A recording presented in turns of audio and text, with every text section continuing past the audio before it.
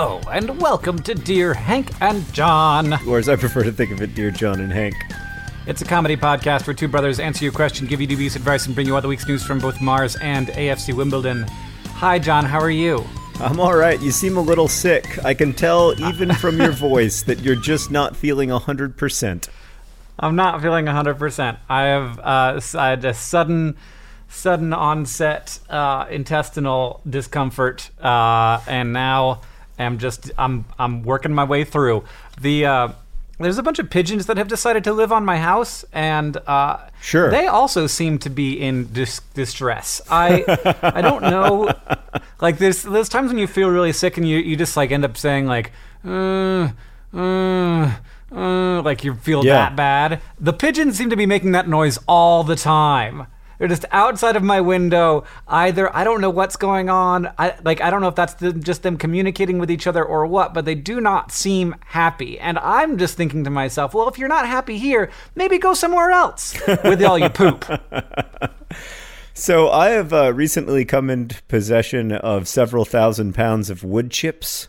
I'm covering my garden area with wood chips and then putting some soil on top of the wood. It's called lasagna gardening. I don't want to get into it too deeply, but the nice thing about being in possession of many thousands of pounds of wood chips is that it requires you to be outside moving those wood chips with a pitchfork almost 24 hours a day.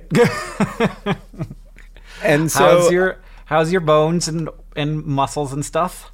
Bones are great. Muscles not. I'm fine until I stop working, and then as things start to seize up pretty quickly. But the point here is that I have been afforded the opportunity to do a great deal of bird watching in the area around my home. And we have a lot of pigeons as well. We have an almost, I would say, an infestation of pigeons. There's some chickadees and some beautiful doves, you know, that just kind of hang out on the ground. But then there are these pigeons. It's like the Piazza San Marco or something. They just descend and hang around. And I agree with you. I'm a little bit over pigeons. Now, to me, it's not a Canada geese level issue yet, but I'm a little bit over pigeons. Hank, do you have a short poem for us today? That's not how this works at all. Okay, well, I don't have one either. The pigeons at my window poop out many eggs. They make whole new generations. That's good, and they Hank. have little eggs. That's good. That's very good. That's very good.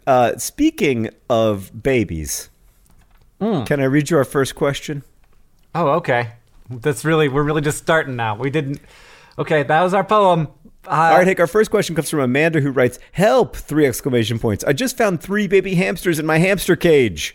What do I do? I wasn't sure about the sex of my hamsters, but now I know for sure. I separated the parents, but I'm not sure what else to do. I don't know anything about baby hamster care. Any dubious advice would be much appreciated. Not a panda, Amanda." Also, I should add, she sent in this question 2 months ago, so those baby hamsters are now like middle-aged. So we can definitely not help, which is great because the only information I have for you is that pet stores will not take baby hamsters. Is that true? Yeah, no, they won't. They're like, nope, we've had enough of those. I was actually going to suggest that Amanda get into the pet store business to like see this as an unexpected business opportunity. I don't think that there's like a shortage of baby hamsters in the world. What I think, Amanda, you now have 3 new hamsters, and hopefully that'll go okay. I guess you should put them with the mother, if you can tell which one that is. I assume that you can. It's the one that's nursing, and just be like, fingers crossed. And if it doesn't go well, then that's okay. They were gonna die anyway, eventually. Boy, Hank's in a great mood.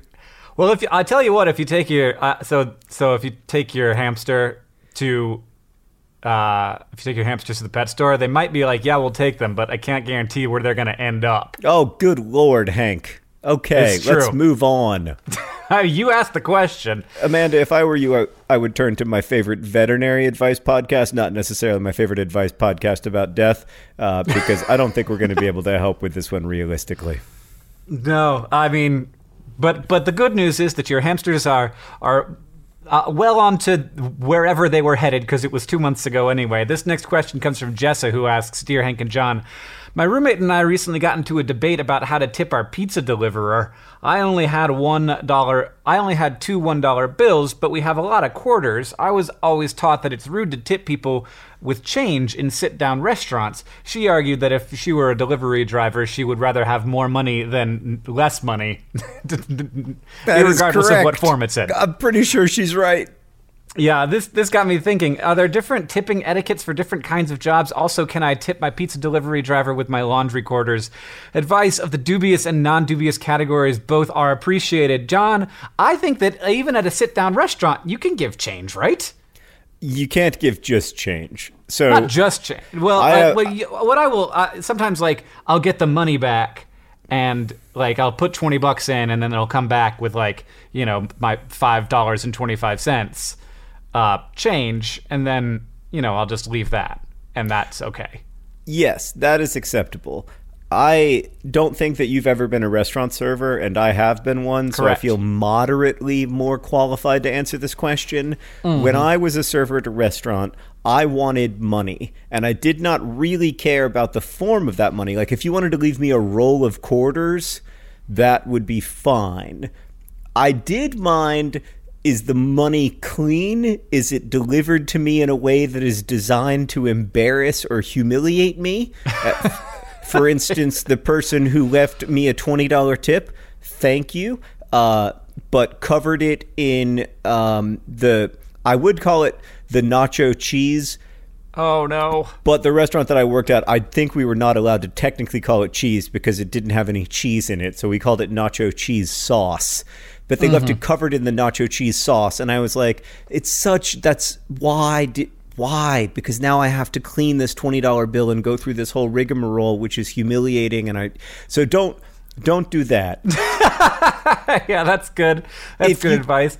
So if you're going to give somebody $6 in quarters, it's obviously not an ideal way to get tipped as a delivery driver. So I might put it in a Ziploc bag, or if you can, roll the quarters up so it's a little bit easier for them to deal with.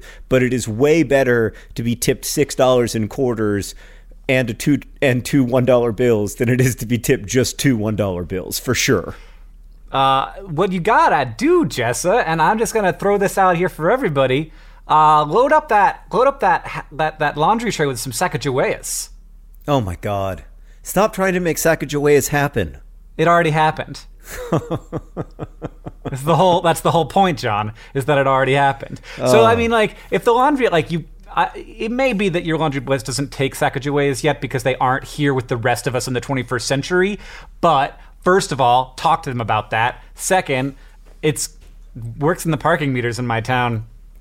That's good. Yeah. So Hank's advice is to only tip in Sacagaweas to try to make Sacagaweas happen. So Hank's advice is to go to your local bank. Yep. And instead of getting $100 in 20s, get $100 in the form of 100 $1 coins, and then hand those out like Ebenezer Scrooge after his revelation. And then people will be like, oh, that's money, I guess. Yo, it's the Sacagaweas person. It's my favorite person to deliver pizza to, the person who tips me in $1 coins. It's just like walking away, loaded down, weighing 5 extra pounds. Okay, let's move on. I think we've solved this problem. We're going to move on to Jessica's question, who asks, Dear Bug and Shrimp, I'm very proud to be the advice columnist of my college's newspaper. It's really cool to see Dear Jessica in print every few weeks, and I love feeling like I'm able to help someone. The problem is that hardly anybody asks me questions. As people who have a successful advice-giving platform, do you have any tips for how to get people to ask questions? Dear, Jessica. The situation, Jessica, is that, like, both with your advice column and, like, every other advice column that has ever gotten started from scratch is you make it up. You make them up, Jessica. You make them up. And that way you can ask questions that you know how to answer, which is nice. You can tailor it to your specific expertise or something that happened to you that week and be like, well, Melinda, Thank you for writing in. Just this week, I was trying to figure out how to tip a pizza delivery driver with all of my Sacagaweas. Right. I mean, do you think that was a real problem that someone had, Jessica? Of course it wasn't. We made it up. Because Hank has made a solemn vow that he is going to mention Sacagaweas in every podcast we make for the rest of our lives, and so he had to make it up. Yeah. I feel bad that I've skipped several weeks of not mentioning Ants Canada. So Ants Canada is a good YouTube channel. Yeah, I mean, I remember making up questions when I first started making Question Tuesday videos like 10 years ago. We would get some questions, but sometimes we wouldn't get the questions that I wanted to answer. And so I would find myself thinking, somebody would say, oh, what's your favorite color? And I'd be like, that's not that interesting of a question. But if I asked what's your favorite Beatle first, and then I could say John Green, that would be funny. People would like that. And I think there is nothing wrong with making up the occasional question, Jessica. And in fact, I think that it will lead to people asking you more interesting questions over time because that said, I suspect that Jessica, because she's at a college newspaper and has certain obligations as a reporter, she's probably not allowed to fabricate facts. So here's what I would do, Jessica, to get around the issue of journalistic ethics. And this is probably deeply immoral, but you have to remember that Hank and I will do whatever we need to do to get a laugh. I would just say to my friend, hey, I noticed that you have this problem. Can you write me about this problem? And I would just talk to people in your real life and ask them to submit questions that are of interest to you and then start from there. And then once you get a following, the questions will come in on their own and they'll be fascinating, like questions about what to do about baby hamsters. Yeah, or how to elicit more questions for your advice column at your newspaper. Or also this next one from Veronica. This next question comes from Veronica, who asks, Dear Hank and John, I'm having an identity crisis. I'm a 25-year-old Canadian named Veronica. I have been receiving emails for the past year from a British person named Veronica living across the pond, living her best life. Every time I receive one of these emails, I kindly reply back that they've got the wrong Veronica. But lately, her life has gotten very interesting, and I can't help but, read into her life. Things I know so far. She's recently interviewed for a teaching position at a primary school. She nailed that interview and got the job. I know this because the head of the department sends me her lesson plans. 3, she dressed up for Halloween as sexy Mrs. Claus. I got the order confirmation. 4, she owns a yacht and frequents the Yarmouth Harbor Yacht Club. Soon she'll be doing a rally to Burnbridge Harbor. Plot twist. That is a huge plot twist. It's a primary school teacher. And then I'm on one plot twist with sexy Mrs. Claus, and apparently British Veronica doesn't know her own email address to which to send this email confirmation, which was a big surprise for me. And then, boom, she also owns a yacht. Yeah, I got to learn more about the Yarmouth Harbor Yacht Club. Right. I mean, do we know it's a yacht?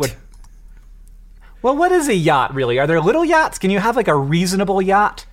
I just feel like, there is a White River Yacht Club here in Indianapolis. I don't know if it's exactly the same thing, but the White River Yacht Club, almost everyone owns some kind of small pontoon boat. But I have heard that if you are a member of the White River Yacht Club, they have reciprocity with every other actual yacht club in the world. And so you can go to the Bermuda or whatever, and you can go to the fanciest yacht clubs because you're a member of the White River Yacht Club. I, however, am not a member of the White River Yacht Club. My part of the river is completely non-navigable and therefore inaccessible to people in their pontoon boats. I gotta say, John, it appears that there are a lot of yacht clubs in England. The Yarmouth Harbor Yacht Club is on the Isle of Wight, interestingly. Ooh. But it's surrounded by other yacht clubs. So apparently, I don't know if this person lives on the Isle of Wight. If British Veronica lives on the Isle of Wight, that's very cool. That would be a cool place to live. Where is the Isle of Wight? Is it in the north or the south? They don't have a team in the Football League, so I don't know much about them. Oh, it's part of France. No. He said, starting an international problem. It's definitely not part of France. It is now. It's a crisis. People are calling it. People are calling it the next great thing in international relations. France has just claimed the Isle of Wight. Veronica's got problems now. You're lucky you're living in Canada, Canadian Veronica. My big question... They're headed to the Isle of Wight with their cheese and their wine. My big question is, how is it that this Veronica apparently doesn't know her own email address? I mean... yeah, like the thing is, Catherine has this problem too, because she has an email address that is an initial and then a last name. Yes. And anybody who has that email address is just gonna get it. They're gonna get it from a bunch of different folks who are like, yeah, that's me. I'm pretty sure that's me. Yeah, I've also been through this where I end up with an email address that's one letter or two letters different from someone else's, and that you become a sort of weird neighbor of them, knowing a lot about their life and yet still not participating in it. I would try to track down this British Veronica, and I would try to become her friend. I mean, she seems cool, and she has a yacht. We didn't finish the question. At the end of the question, Veronica asks if it's okay for her to just take over other Veronica's life. No. And it does seem like becoming friends would be a better option, especially if you could be like, hey, so I heard that you're doing that rally to Burnbridge Harbor. I was wondering if I could just like bring a couple Mike's Hard Lemonades and do that. the Hank Green dream. Drinking 2 Mike's Hard Lemonades is called becoming Hank drunk. Doesn't take much. I mean, lightweight. Well, what I can tell you, John, is that the way that the Isle of Wight works appears to be that Newport is just the geographic center, and it is where all of the people are. But if you want to go from Yarmouth to the whatever that Burnbridge Harbor, you pretty much have to go around the whole island. So I don't know which way you go. I don't know if you go around the top or around the bottom, but it's pretty much the complete opposite side. So that's quite a trip. I bet you could get through a couple of Mike's Hard Lemonades on that trip. It's going to be a wonderful rally. You should definitely look up Veronica, and you guys should become friends. But don't take over her life. That's not cool. No. It's weird that you even thought about that. Yeah, I don't think it's that weird, but it's not appropriate. You gotta squelch that desire. Speaking of which, our next question comes from Ayushi, who's the speaking of which, by the way, is completely irrelevant. It's just a thing I like to say. How are we going to squelch this desire? I'm going to squelch Ayushi's desire not to have an apocalypse from space. Yes. Okay. Ask the question so people are less confused. It's tortured. Dear John and Hank, in my history class, we watch CNN 10 daily because my teacher wants us to be into current events. I enjoy this bit, but the recent one was very distressing to me because it was about how we were going to go into World War III and how it will be a space war. What the hell is CNN 10? Well, yeah. Is this a random... I had to look up what CNN 10 is. Is this like a TV show for high school students in which it's like digital CNN, I think. Oh boy. The It's video is completely dedicated to how we would all die if a hacking satellite interfered with one of our good making everything work satellites. Are we all going to die in a space war? I find this highly improbable, but everyone in my class seems to believe it. Great job, CNN 10. And CNN is a reputable and trustworthy corporation or something. So should I be inclined to believe it? Should I be preparing for the fight of our lives? It rhymes with sushi. Ayushi. Thanks for letting us know that. I mean, the thing is, we might all die in a space war. Well, to be fair, though, we wouldn't all die in a space war. We would die in a space war that affects ground. Right, we wouldn't be in space when we died of the space war, but the space war would be awesome. Kill us. Yeah, right. We would die as a result of a space war. Right. Yeah, that's possible, Ayushi. I don't think it's guaranteed. No, yeah, that's the thing, is that like these are meant to be illustrative of a potential thing that may happen, and so we should be prepared to have that be a thing that does not happen, is the idea, I think, behind why they terrify us so regularly. Is the public service they think maybe that they are achieving? I think that they know exactly what they're doing, which is trying to maximize audience retention. And the great thing about predicting the future, Ayushi, and one of the great secrets to essentially all of contemporary linear television, so far as I can tell, is that if all you do is speculate and predict the future, no one ever comes back to say, hey, wait, you've been wrong about everything, because you're not talking about what is happening or what happened. You're talking about what may have happened and what might happen. And the magic of those verbs is that they allow you to never technically ever be wrong. Yeah. But I don't think that it's bad to say, like, hey, look, what if something took all of our good satellites and messed them up? How would that go? No, for us? I think it's important. Right, it's important to think about problems that we might have, but it's important to think about them so that we can try to prevent them, rather than thinking about them so that we can just feel kind of vaguely afraid and, you know, having this like creeping sense of dread that accompanies us through every minute of our day, especially when we are young and completely powerless in the face of space wars. I just don't know if it's that productive. Yeah, I agree with you, John. I don't think it's going to be space war, but, you know, I could be wrong. It might be. There's a you know, sort of the like things that humans might do that will end humans.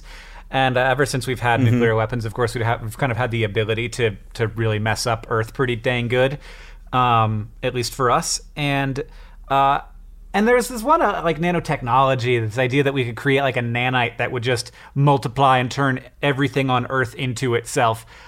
And then I recently read about some scientists who accidentally made a flu virus that was the kind of thing that would kill 70% of people if it got out of their laboratory. And so they just destroyed it and didn't publish their research because that was like, oh, nope, that's real bad. We shouldn't.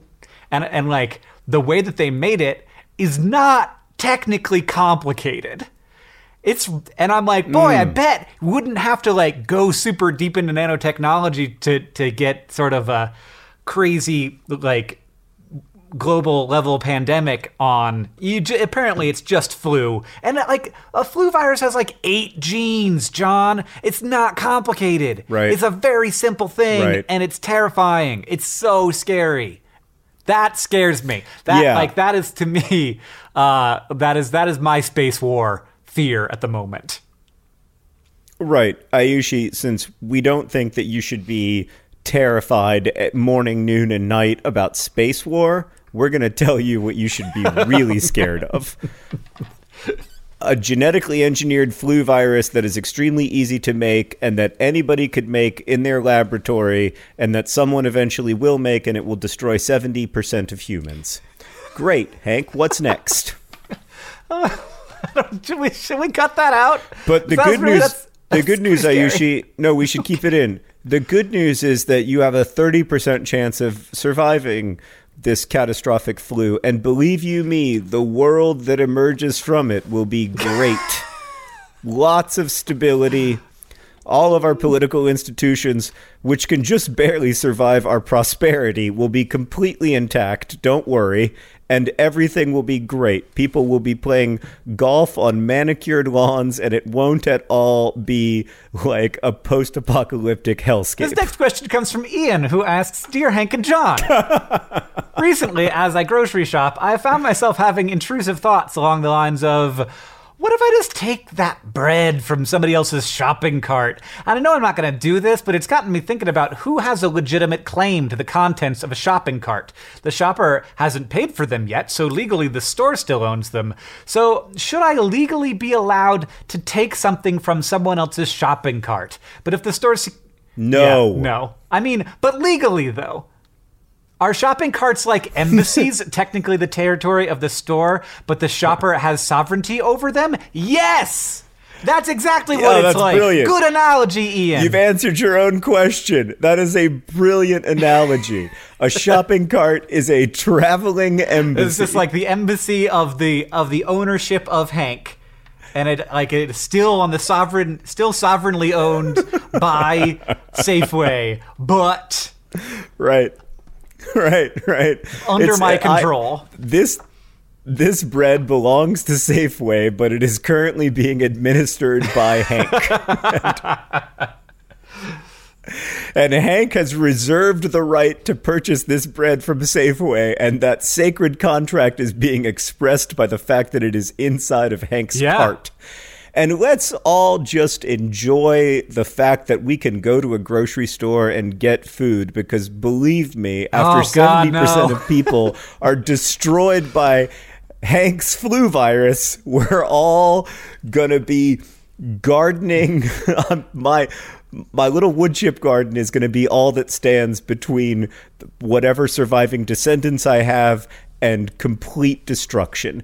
Hank, I can't get over this. I'm sorry, but if I could just ask you to turn... Are we still going to, make a podcast? What is this future going to look like? Are there going to even be podcasts? Well, that's the thing. We'll hold on to some technology. Podcasts might actually be more stable than, food systems, which is a problem. So what I want to say, to dial back the fear factor a little bit, is that this is something that's known by people who study these things, and part of the reason they study them is so that we can anticipate changes flu viruses might make naturally, because eventually these things might even happen naturally without somebody with malicious intent, and so that we can create vaccines for those things, so that we can treat them, so that we can all that good stuff. So the reason that scientists are working on this is so that it isn't someday a problem, and hopefully that will be a thing. And also they're doing it intelligently enough that they realized once they did it that they should undo it. Yeah, they did. I don't know that I trust every group of people who stumble upon a discovery to be equally... It just worries me. It just freaks me out a little bit, but I'm going to assume that everything's going to be fine because I've been alive for 40 years and everything as... Well, it's been a really good 4 decades for humans, and I believe that the next 4 decades can be even better. And I know that I talked about how I was completely abandoning optimism for pessimism, and that I still believe that this was the best year yet, but I also believe that it would be the best year ever. But I'm back to optimism. I believe we are good at solving problems, and we will find a way to solve them, which reminds me that today's podcast is brought to you by the people who chose not to share that flu with the world. The people who chose not to share that flu with the world, saving actual billions of lives. This podcast is also brought to you by the Yarmouth Harbor Yacht Club, the Isle of Wight, serving up yachts and Mike's Hard Lemonades to American and British Veronicas. Also Canadian. She was Canadian. Sorry, Canadian. And today's podcast is, of course, brought to you, as always, by Sacagaweas. Sacagaweas, just on the cusp of happening since their release. And additionally, this podcast is brought to you by The Space War. The Space War. It's coming for you. I have to say, Hank, before we move on, how much I like the cover of your book, An Absolutely Remarkable Thing, which is available for pre-order now. It's a really cool book cover. I hope that you're happy with it. It's pretty rare to get a book cover on a first novel that is so good. Yeah, I like it so much. I have been thinking obviously a lot about book covers lately, and there's a lot of different directions you can go, and you start from this sort of infinite number of possibilities, and I think we ended up in a really great place. I'm looking at it right now, John. I've never been more obsessed with a piece of design in my life. I have an unhealthy relationship with how much I like this book cover. The weird thing is that you do, as the author, have to live with it so much and for so long and in a way that nobody else has to, right? Because it's going to be... You're going to show it to your kids, and hopefully one day you'll show it to your grandkids. And, our great uncle wrote a novel, and there are hardly any copies in circulation, but you and I have seen the cover of it. And so it's something that survives in a weird way. And as the author, I know that the cover of Looking for Alaska, I never could have imagined how much time I was going to spend looking at that cover and thinking about it over the next 15 years. But I'm very grateful that I ended up with a cover of a book that I like. And actually, these days, all of my book covers are ones that I like. So that is a real blessing and a rare one. So I'm glad that you like it. I really like it. I'm really happy for you. And also, John, not me, John with no H, donated to the Project for Awesome to get us to say this message, which we are happy to say because we are really interested in the work that this organization is doing. So this is John's message that he donated to the Project for Awesome to get us to say. This message is a plug for an organization I'm a really big fan of, GiveWell, a nonprofit dedicated to finding outstanding giving opportunities through in-depth analysis. Thousands of hours of research have gone into funding their top-rated charities. These charities are evidence-based, thoroughly vetted, and underfunded. If you want to know more, check out givewell.org and check out their research. So again, that's givewell.org. Thank you, John, for donating the P4A and for taking the opportunity to try to decrease world suck. Totally dope. That was very cool of you, John. I thought that was going to be about me, but it wasn't. It was about a different John. I've always just wanted you to say that about me, but it's never happened. Let's answer some more questions. You're also dope. Uh-huh. Is that what you wanted to hear? This question comes from Will, who asks, Dear Hank and John, my girlfriend and I just moved in together for the first time, and I am ecstatic. However, I do have a slight qualm. She has these lamps and tables that are bright periwinkle. How do I express to her that they don't exactly go with the rest of the decor and that I would rather go with simple white? Her mom painted them, and I don't want to offend my possible future mother-in-law. Her mom can be a bit standoffish at times. Any dubious advice would be greatly appreciated. Where there's a way, there's a will. Will? Yeah, Will. I think John and I have the same piece of advice for you. You're gonna learn to love those bright periwinkle tables and lamps because people who you care about, who are important to you and your life, worked hard to make them and made conscious, careful, thoughtful choices about that color, and you're gonna incorporate it into your life. Yep. That's it, man. I mean, let's see. Out. Is there more to say about this, or is there just another way to say it? But even aesthetically, just paint the other stuff white, right? And so the periwinkle becomes the pop of color in that room. Just have your bed be neutral or your carpet be neutral. I think, I'm not an expert in this field, but I think it is a bad plan to repaint that lamp. Yeah, and I think it's a weird conversation to have. To some extent, like, you may imagine this as like emotional labor on your part, like a thing that you are doing, and that it means that your living experience isn't the exact way that you would imagine it, but that it is a part of being a part of this new thing that you are creating with your SO. It took me a second to figure out what an SO was, but now I realize it's a significant other. I was just going to highlight that for people who might have struggled with it the way I was struggling with it. We have something in our house that is somewhat similar to this. There's a painting in our house that there's stuff that once you form a partnership, I think you start to pick out stuff together, right? But then there's some stuff that you bring into the relationship, that you bring into the first apartment that, you know, like you picked out on your own and it might not suit the other person's interests and that you may not have picked together. And here's what I tell myself when I see this one painting. Someone I love loves this painting. That's what I think. And I find it very helpful. And it makes me like the painting. And I think eventually you're going to like those periwinkle lamps. Actually, to me, they sound nice. I think, Will, you might be wrong on every level. I think these periwinkle lamps might be a winner. But even if they're wrong not, on every level, I think this is what you invited to the pod for. I'm trying to level with you, Will. I think you're headed down the wrong path. Hopefully we saved you in time. All right, Hank, this next question comes from Megan, who writes, Dear John and Hank, I must know, where does the phrase, the world is your oyster, come from? And how does it make any sense? Yeah. If the world is your oyster, does this mean the purpose of life is to discover your pearl? What if your oyster doesn't have a pearl? And if a pearl is actually just made up of irritants and calcium, isn't it more like a kidney stone? Are you allergic to shellfish? Dubious answers are welcome, as my friends and I have been plagued by this question for a long, long time, although apparently not long enough to Google it. Was that part of the question, or did you add that in? No, I added that in. I don't want you. Are you going to tell me the actual answer to this question?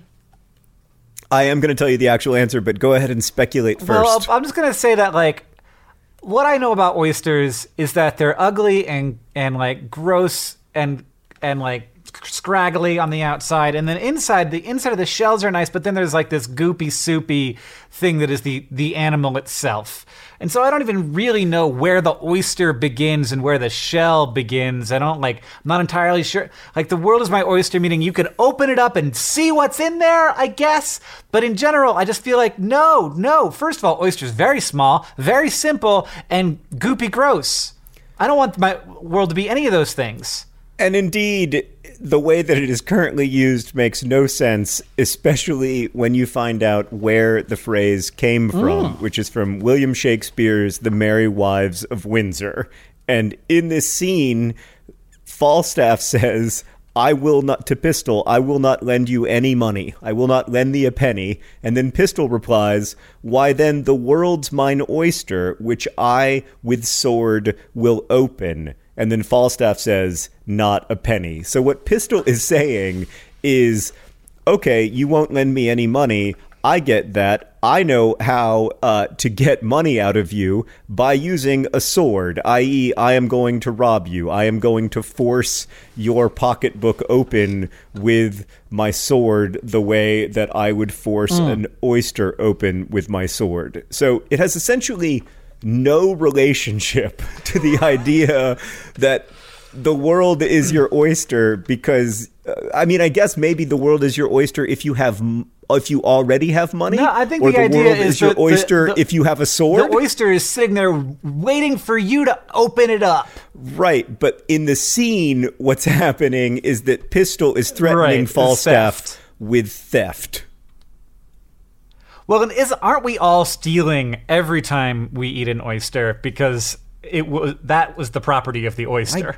Yes, the body of the oyster. I find it to have been essentially like a mistranslated phrase. That it must be the way yes. something maybe it's iambic or something. There must be something about the phrase itself that feels true to us, even though the more you investigate it, the less true it becomes. Which is maybe also reflective of something about how we actually think that we have a lot of control and sovereignty over our lives and what happens to them, but in fact the world in truth is almost never our oyster. Right. The world is your oyster in the sense that maybe the world is just like some oyster somewhere far away that you can't control and that you'll never be able to find, and it may or may not have pearls in it. It's just like every person has an oyster, and it only exists for a limited amount of time, and no one ever actually gets it. There you go. Thanks for listening to Dear Hank and John. This next question, one more question before we get to the news from Mars and AFC Wimbledon, John. It comes from Aaron, who asks, Dear Hank and John, I've recently been invited to join a small weekly critique group, which is fantastic, but one of the members looks almost exactly like Ryan Gosling. The resemblance is eerie. I can't look at him in the eye. It's like looking into the sun. How do I have to and now I have to spend one evening a week in his presence. This guy has a reputation for being professional and kind and honest. He's a good contact to have. I can't risk weirding him out, and yet I'm sure that I'll either say something idiotic or else avoid interaction to the point of unfriendliness. I could do with some dubious advice right about now. Trial and Aaron. So my best friend Chris looks a lot like Vince Vaughn. I realize this isn't the exact same problem, Aaron, but he looks more like Vince Vaughn. It's a different problem. In some ways, he looks more like Vince Vaughn than contemporary Vince Vaughn does. Like, Chris looks more like Vince Vaughn in Wedding Crashers than Vince Vaughn looks like Vince Vaughn in Wedding Crashers. And Yeah. the way that I dealt with this, Aaron, is by the first time I hung out with Chris, I had a few drinks, and then I looked over at him and I said, you know, you look exactly like Vince Vaughn, and you also talk like Vince Vaughn, and it almost seems like kind of a performance. And he paused, and he said, I usually get Vincent D'Onofrio. And then it was over. A different Vince. Who's Vincent D'Onofrio? He was in like Law and Order: Criminal Intent. I think he had a long and storied career before that, but I most recently saw him in Law and Order: Criminal Intent. Yeah, no, that guy looks like Chris. Yeah, essentially every Hollywood actor named Vince looks like Chris. Is Vincent D'Onofrio the guy who plays the Edgar in Men in Black? Possibly. And then the alien puts on the Edgar suit. I feel like we're stumbling into this week's This Week in Ryan, so let's not get ahead of ourselves. Yeah, I mean, so I have you ever had the problem where you are sort of like someone is so like, I don't know, beautiful to look at that it interferes with your ability to have a normal human relationship with them? Is that the question? I thought that it was so distracting. I thought it was just so distracting to have somebody who looked like a celebrity. I think I misinterpreted the question. Well, I think it's a little bit of both. So one, this person looks like Ryan Gosling. Second, have you seen Ryan Gosling? Yeah, no, he's got a very symmetrical face. Yeah, I don't know how to solve that second problem. I only know how to solve the problem of making it normal to announce to someone that they look like a celebrity. I suppose if that celebrity is Ryan Gosling, it is a form of...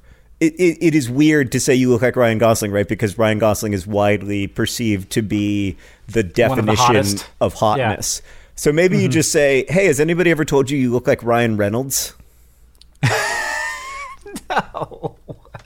No, you gotta go with. Hey, has anyone ever told you look like adult Macaulay Culkin? Here's the thing that you should do, actually, Aaron, is you should just wait, because eventually this person will start to look like themselves. It's totally true. That is my advice. Yes, in my experience, people start to become themselves, and they start to become people, and what they look like fades a lot. There you go. That's our advice. Hank, we've got to get to the all-important news from Mars and AFC Wimbledon. But first, I just want to say a quick thank you to everybody who supports Dear Hank and John on Patreon. You can get our weekly terrible podcast, This Week in Ryans, where we've discussed, I believe, both Ryan Gosling and Ryan Reynolds. But you can go to patreon.com/Dear Hank and John and you don't have to actually sign up to see the content. But you can, if you want, donate, and then the money goes to Complexly to support SciShow and Crash Course and The Art Assignment and the other shows that we make at Complexly. So thank you to everybody who supports us on Patreon. You can listen to This Week in Ryans after you listen to this podcast over at patreon.com/Dear Hank and John. But Hank, what is the news from Mars this week? In news from Mars this week, John, the Mars Curiosity rover, as we have discussed previously, has a drill on it that broke. So it's the only way we have to get samples from the interior of rocks on Mars, and that's a big deal because the exterior of rocks on Mars has chemistry that happens to it and is thus going to be different from the interior. So you can drill in there and then scoop a little bit of the sample up and then take it over to the onboard science laboratories on the Curiosity rover. But more than a year ago, that drill broke. One of the little motors that keeps it in place broke, and we've been troubleshooting it to try and get it to collect dust to figure out how to drill into rocks ever since then. And we've got a earthbound one that we had been testing to get it to figure out how to do this, and it figured out how to do it. And then we sent all that software up to the Curiosity rover, and just this week, it made its first drill on the surface of Mars in over a year, successful test drill. The next step is to try and figure out how to actually get that dust that it drilled up from the rock to the onboard laboratories. And that also, all the systems, that's part of what broke, is the systems that would get that there. So what they're thinking about doing is actually using the drill bit, moving the drill bit over to the laboratories, basically tapping the drill bit to get the dust to just fall off of it. And that works with the one here on Earth, but obviously, the atmosphere and gravity are different on Earth. So hopefully it will work on Mars too, but we don't know. But it has done its first sample test drill since it broke, and it worked, and everybody's very excited. And I basically, I could watch a documentary film on the year of work that these engineers have done to get that drill back up and running. You should have made that documentary. That sounds properly interesting, especially if you have the right soundtrack. I find that in general, that's totally true. You mostly need a good score. So, speaking of scoring, we haven't been. AFC Wimbledon, America's favorite third-tier English soccer team, lost their most recent game. Oh, no. Well, actually, their most recent game was canceled because of weather. I don't know if you heard about this, but there was this huge storm in England. They called it the Beast from the East because it originated in Russia, and it was very cold there, and there was a frozen pitch, so they couldn't play. So there's that. There are now 11 games remaining in the League One season, and AFC Wimbledon is clinging by 1 point to safety right now in 19th place. 21st through 24th go down. AFC Wimbledon is just barely safe in 19th place on 38 points after 35 games. There are 11 games left. To ensure safety, Wimbledon are going to need 52 points, so that's 14 points from their remaining 11 games. That's a lot. I don't want to minimize how nerve-wracking it is. I want to be hopeful and optimistic, but it is very scary. And this, obviously the stakes are extremely high. It's hard to get up to League One. It took a Herculean effort and a little bit of luck for Wimbledon to get up to League One, and it would be pretty devastating to get relegated. So right now, 1 point clear. And also, the franchise currently plying its trade in Milton Keynes is in the relegation zone, 32 points after 35 games. So there is still the distinct possibility that those two clubs are going to be vying for safety at the end of the season, which is terrifying. And yes, boy, I'm worried. Mm-hmm. So is the game you lost was to the team that was going to beat you probably no matter what, right? That is correct. And they did beat us no matter what. They beat us 3-0, and it was not close. But next we play Oxford United, and then a huge game against... We have... Actually, 3 of our remaining games are against teams currently in the relegation zone. So those games are obviously all massive. So, we'll see. Yeah. Okay, well, so that's really interesting. So that's coming up in the next weeks or the next week? No, the game, March 17th, St. Patrick's Day is a big game. That's you don't want to talk about must-win games because that only puts pressure on the team. I don't want to put pressure on the team. But I don't think they listen to this, so I'll tell you the truth. It's a must-win game. All right. Well, we're all rooting for you, John. Thanks, Hank. What did we learn today? Well, we learned that the inside of your shopping cart has diplomatic immunity from the rest of the shoppers. We learned that the Yarmouth Harbor Yacht Club is your number one Yarmouth Yacht Club. Actually, probably not. It might. I think it is. I think it's the number one Yarmouth Yacht Club. I think there's just the one. It's certainly top 5. It's top 5. We learned that baby hamsters, we don't know what to do with them, and I don't know why you're asking us. And we learned that space wars might kill us, but not if the flu does first. John, thanks for making a podcast with me. Always a pleasure. I don't remember how we end the podcast. Usually you read the credits. Oh, this podcast is edited by Nicholas Jenkins. It's produced by Rosianna Halls Rojas and Sheridan Gibson. Our head of community and communications is Victoria Bongiorno. This music that you're hearing now and at the beginning of the podcast and during This Week in Ryans is all by the great Gunnarolla and, as they say in our hometown, don't forget to be awesome.